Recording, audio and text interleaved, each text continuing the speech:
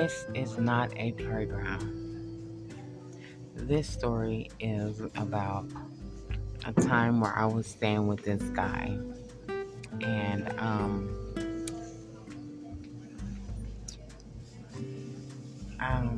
I guess someone must have wished upon me or something and saying I need to ask God to find me a new guy. So I met this guy named Victor.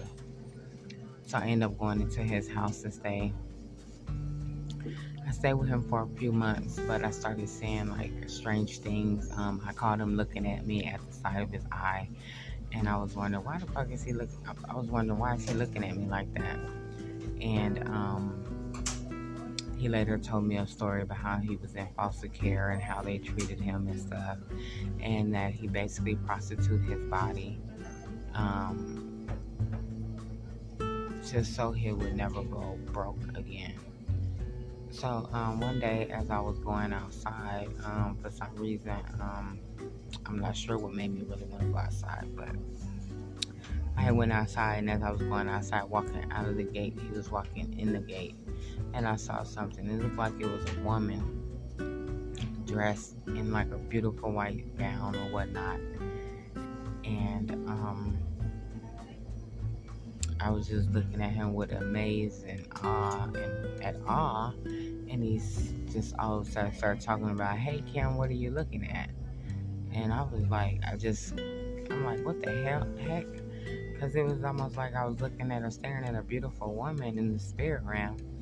But then, him being a man, I thought that was kind of strange. I think the moral of that story was, and I heard the Lord say, and I had a vision of the Lord after that, and he said, "This is not a playground." So I don't know if she was cursed as a woman, and as a man now. I really don't know how the Lord operates, but I know I see various things inside of people, their spirits, as opposed to what they look like in the flesh. So I think she was cursed to be a man or something like that. And I guess that's where he get his feminine ways from, and he sleeps with men because maybe spiritually he was a woman at some point in his life that I think he was cursed into being a man or turned himself into a man. I'm not exactly sure what that is or why these people even do that.